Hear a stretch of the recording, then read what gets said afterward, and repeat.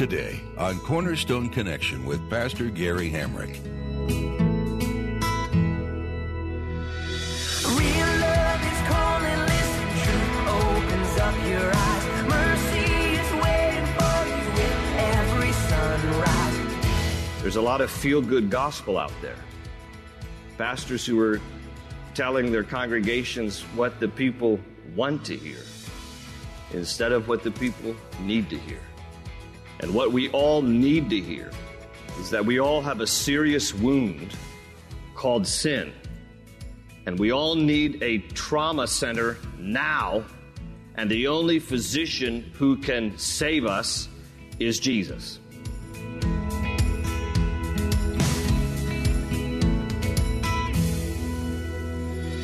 This is Cornerstone Connection, the radio ministry of Pastor Gary Hamrick of Cornerstone Chapel in Leesburg, Virginia. Pastor Gary is teaching through Jeremiah. Many people have bought into the idea that the goodness in mankind can overpower the evil that we see in our world. We think we can fix our problems if we just unite and come up with solutions. As good as that sounds, it's a flawed way of thinking. As Pastor Gary will explain in today's message, there's only one solution for the evil that plagues humanity. It's not political power. It's not uniting all religions. It's only Christ. He's the only one that can bring true, lasting peace and unity. At the close of Pastor Gary's message today, I'll be sharing with you how you can get a copy of today's broadcast of Cornerstone Connection. Subscribe to the podcast or get in touch with us. But for now, let's join Pastor Gary in the book of Jeremiah, chapter 6, as he continues his message, A Serious Wound.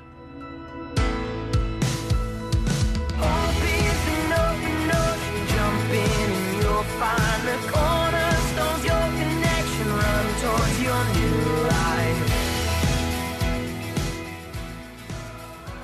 They're like, oh, come on. No problem is going to happen. No devastation from the north. It's no big deal. And so they completely don't take it seriously, and they write off the whole warning. And so it's falling on deaf ears. Jeremiah's words are falling on deaf ears. Jump over to chapter 6 now, if you would, with me. Chapter 6 of Jeremiah. And he says as much, how it's all falling on deaf ears. Chapter 6, verse 10. Chapter 6:10, he says, to whom can I speak and give warning? Who will listen to me?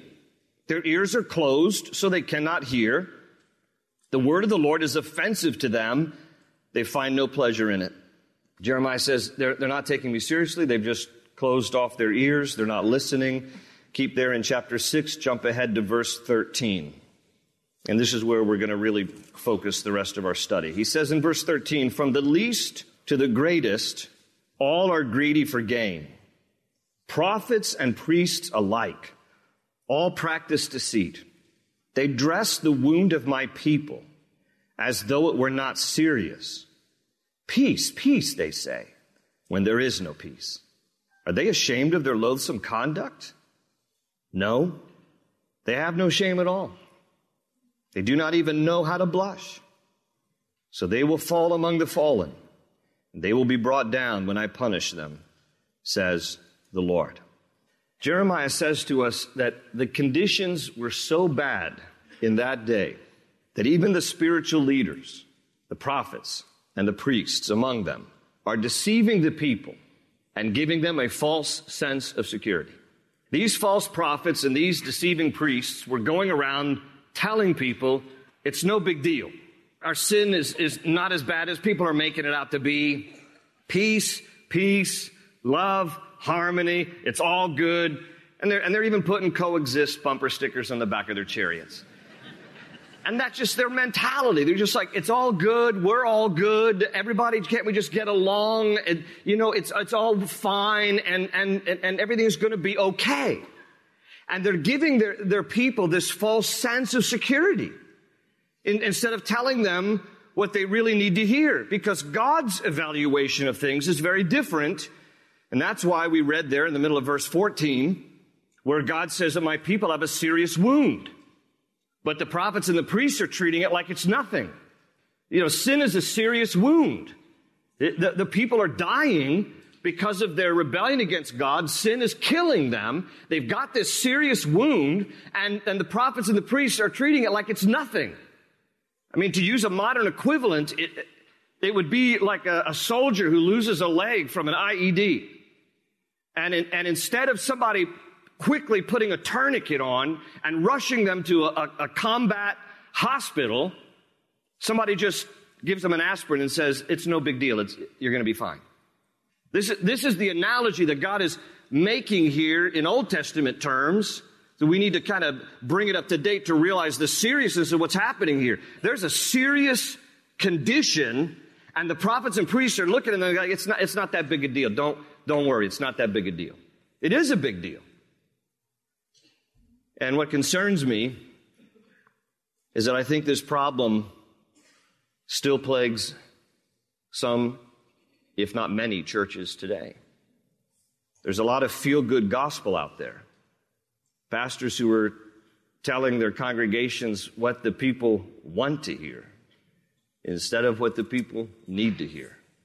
And what we all need to hear is that we all have a serious wound called sin. And we all need a trauma center now, and the only physician who can save us is Jesus. That's the truth.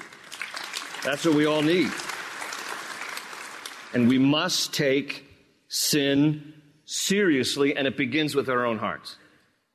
The idea, and this is a common notion, it's common for people today to incorrectly think that the evil of mankind can be solved by the good of mankind. Let me tell you something from a biblical perspective of life. Evil in this world will only be held at bay as long as bad people exercise some form of self-restraint.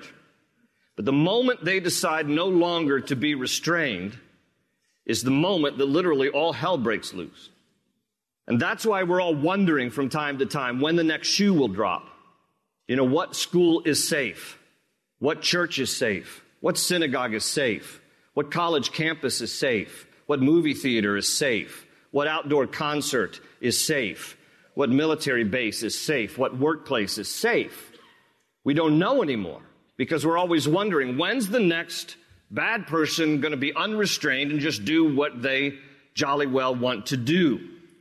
And listen, this is not an argument. My statement is no reflection at all against guns. The fact of the matter is that if it's not guns, it can be pipe bombs like we've seen this week too, or it can be anthrax, or it can be box cutters. The problem is not what is in someone's hand. The problem is what is in the heart. And it's a heart issue.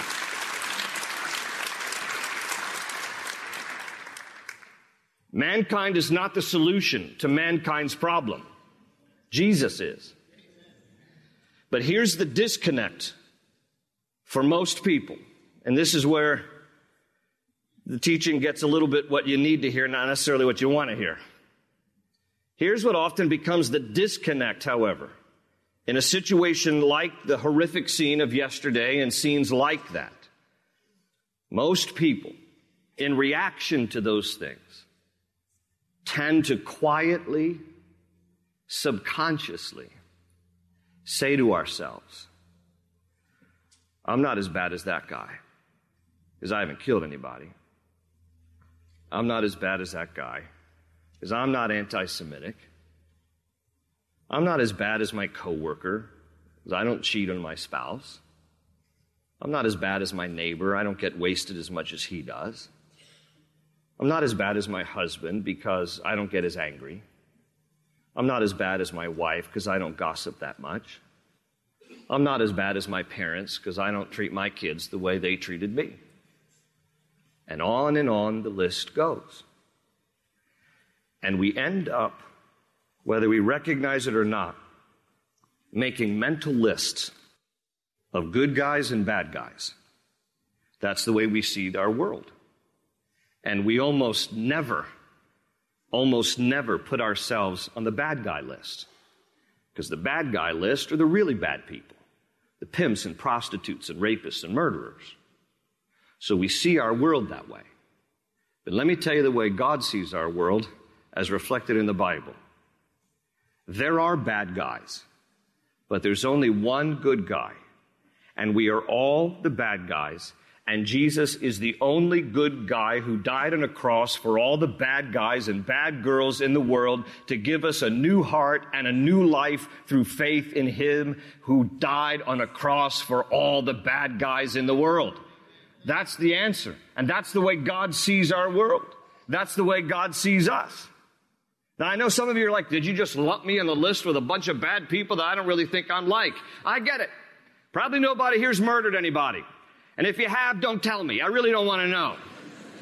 And by the way, killing in the line of duty is different from murder, and the Bible makes a distinguishing difference between the two.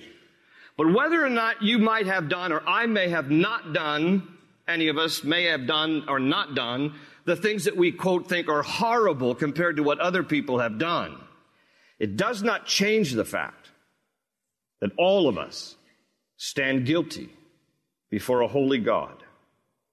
If you like to think of yourself as a decent, good person, that might be noble, but it's not true.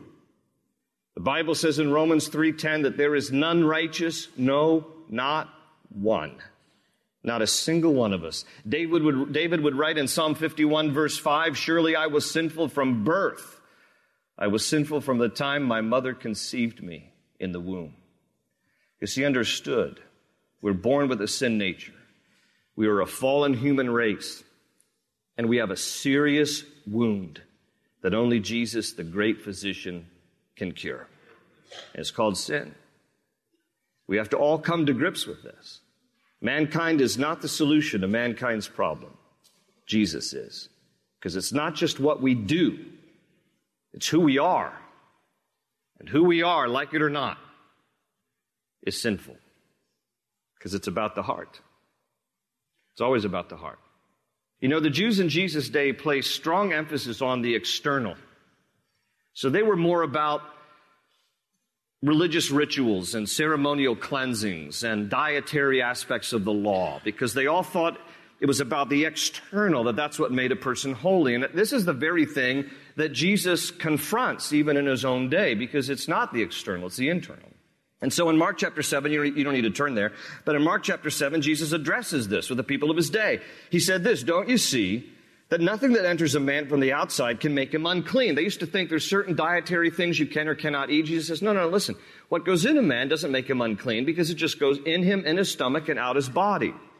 But he adds in verse 20 and 21, what comes out of a man is what makes one unclean. And then he adds the list. He says, for from within, out of men's hearts, come evil thoughts, sexual immorality, theft, murder, adultery, greed, malice, deceit, lewdness, envy, slander, arrogance, and folly. And he says, all these evils come from the inside and make a man, quote, unclean. In other words, what he was saying is, where do you think evil behavior comes from?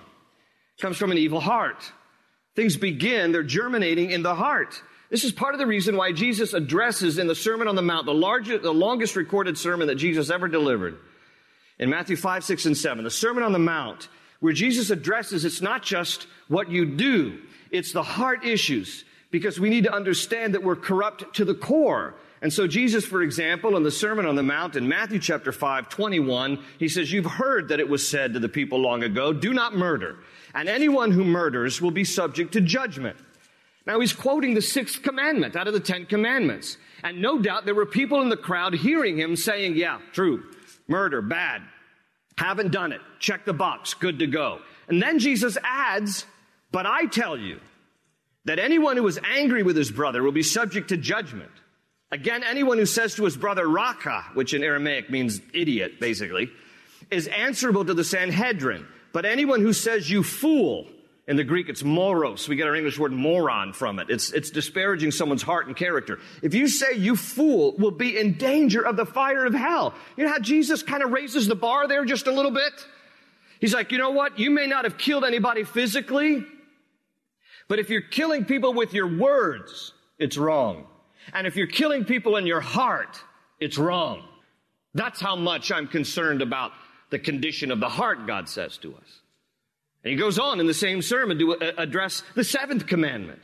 In Matthew 5:27, he says, you have heard that it was said, do not commit adultery.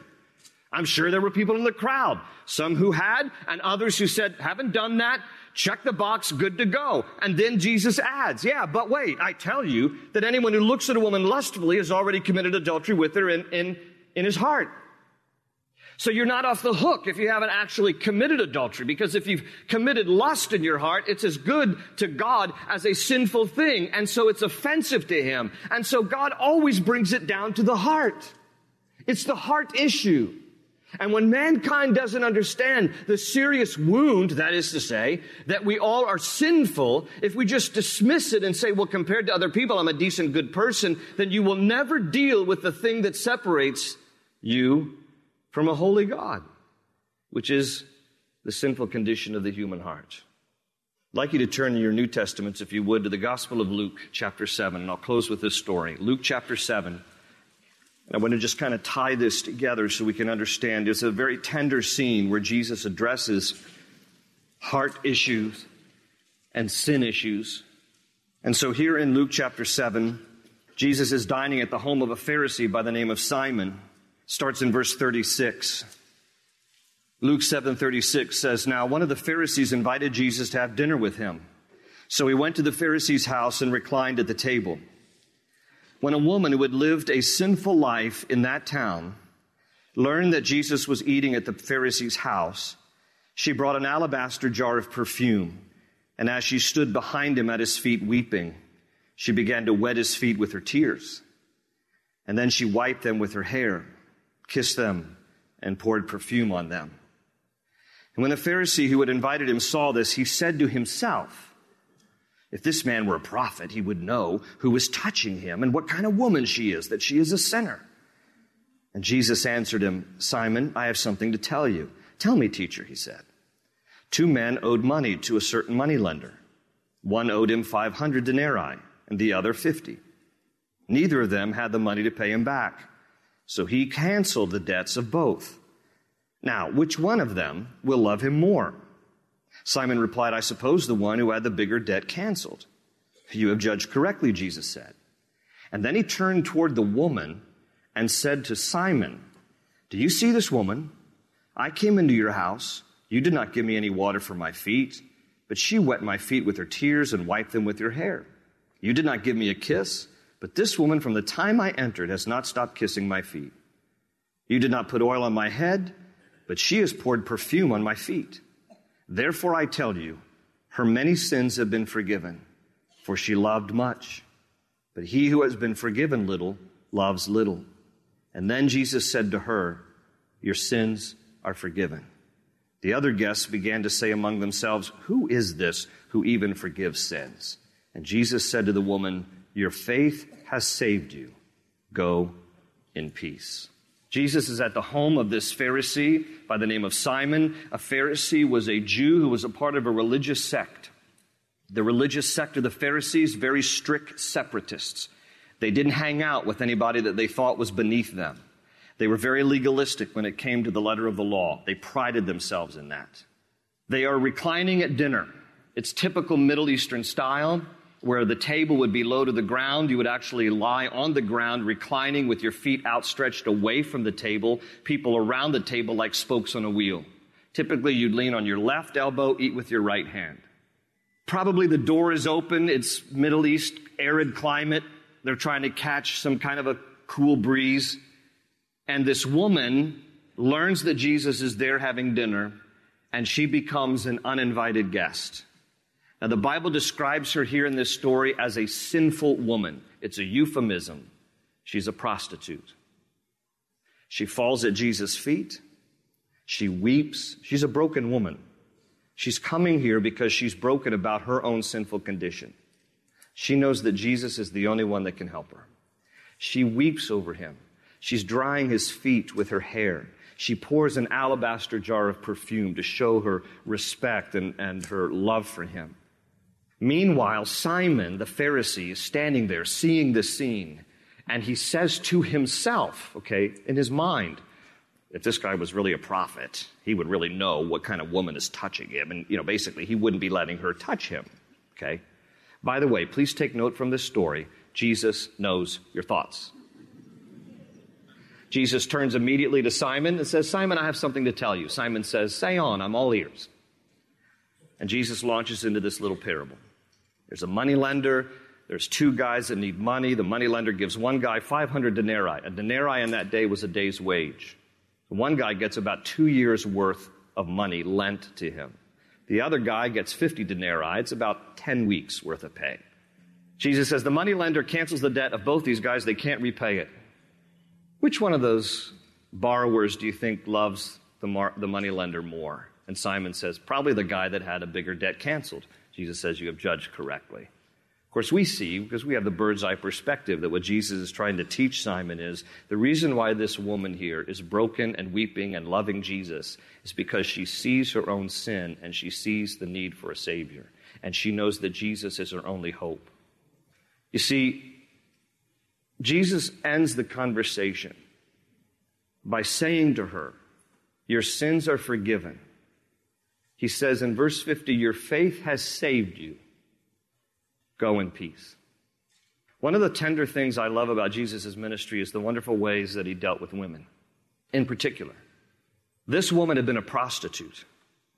All her life, she had been rejected by men. Because the fact of the matter is that there's nothing quite as rejecting as someone who is being used sexually. For the first time in her life, probably, at least in her adult life, she's met a man that doesn't recoil, that loves her, that forgives her. She saw the seriousness of her wound. She knew how much she needed a Savior. And she left there with greater peace than she came with. That's why he said, your faith has saved you, go in peace. Guaranteed, she left there with greater peace than what she came with. But Simon, on the other hand, just stood there and didn't get any benefit from it, except a good lesson from Jesus. You have two people in this story, the woman who's the prostitute, the man who's the religious Pharisee. Only one left with greater peace. Simon had a knack for seeing the sins of other people, but not so much the sin of his own heart. And therefore, he didn't really see the need for a Savior. She, on the other hand, saw her sin and knew her need for a Savior and humbled herself and received forgiveness and peace. Which one are you in the story? If you're here today and you don't know Christ as your Savior, he still forgives and he still offers his peace that you can't find anywhere else and with anyone else. All have sinned and fallen short of the glory of God, but are justified freely by his grace through faith in Jesus Christ, who died on a cross for our sins. If you don't understand the seriousness of your wound, you won't understand your need for the great physician to forgive you and to heal you of your sins. But if you do, you'll leave here with greater peace than you came with. Open ocean, jump in and you'll find the cornerstones, your connection, run towards your new life. The book of Jeremiah that Pastor Gary has been walking through with you is one of prophecy. It's God's words to a nation that was facing the consequences of their actions. It's a picture of the future, but also a raw and honest look at the present situation. Jeremiah doesn't hide his emotions.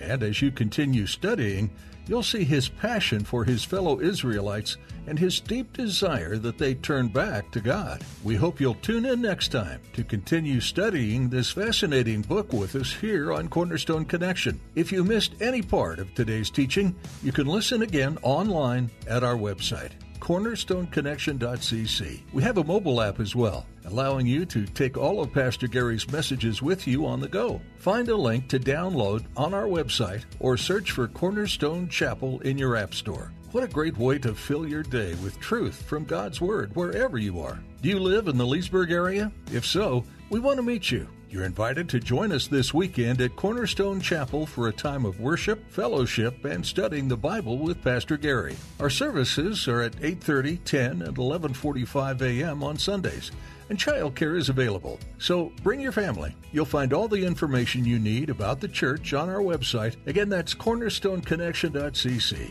That's all we have for today in our study of the book of Jeremiah. Thanks for tuning in, and be sure to join us again for Cornerstone Connection.